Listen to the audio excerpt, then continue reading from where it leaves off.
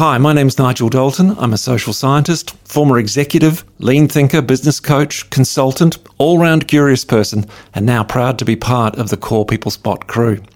I have a special interest in fixed and growth mindsets, having seen their impact on so many of the organisations I've worked for, co-founded or helped grow.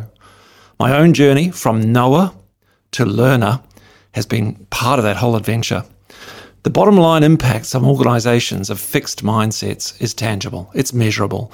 Limits on innovation, staying safe, seeing staff turnover from a lack of engagement, and just no sense of challenge. Yet for much of my career, I felt the strong need to be the smartest person in the room, the expert, the senior person, the most experienced, or the hired gun. Managers are especially at risk of being expert knowers who, under pressure to just get shit done, lose their curiosity and the opportunity to learn. Worst of all, they lose the opportunity to consider that they might be the problem in the room.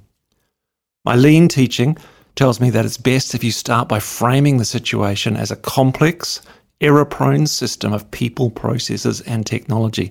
That's great advice from Amy Edmondson, by the way, who wrote The Fearless Organisation in 2018. Then reduce the expectation that anyone could know the whole thing, the big picture, which in turn reduces the pressure for smart people to have a solution or strategy at their fingertips.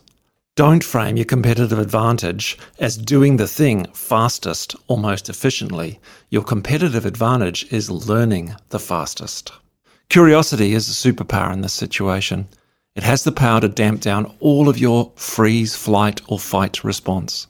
Suddenly, even you can see the value in disagreement and become interested in what you don't know, what isn't obvious. That's learning.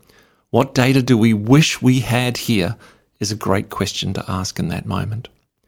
Amy Edmondson called that situational humility, basically the comfort to say, I don't know. It's great advice to add yet to the end of that sentence. I don't know yet, but I have a plan to find out, are words I've used in some really high-stakes situations in executive and board meetings, building trust and making progress at the same time.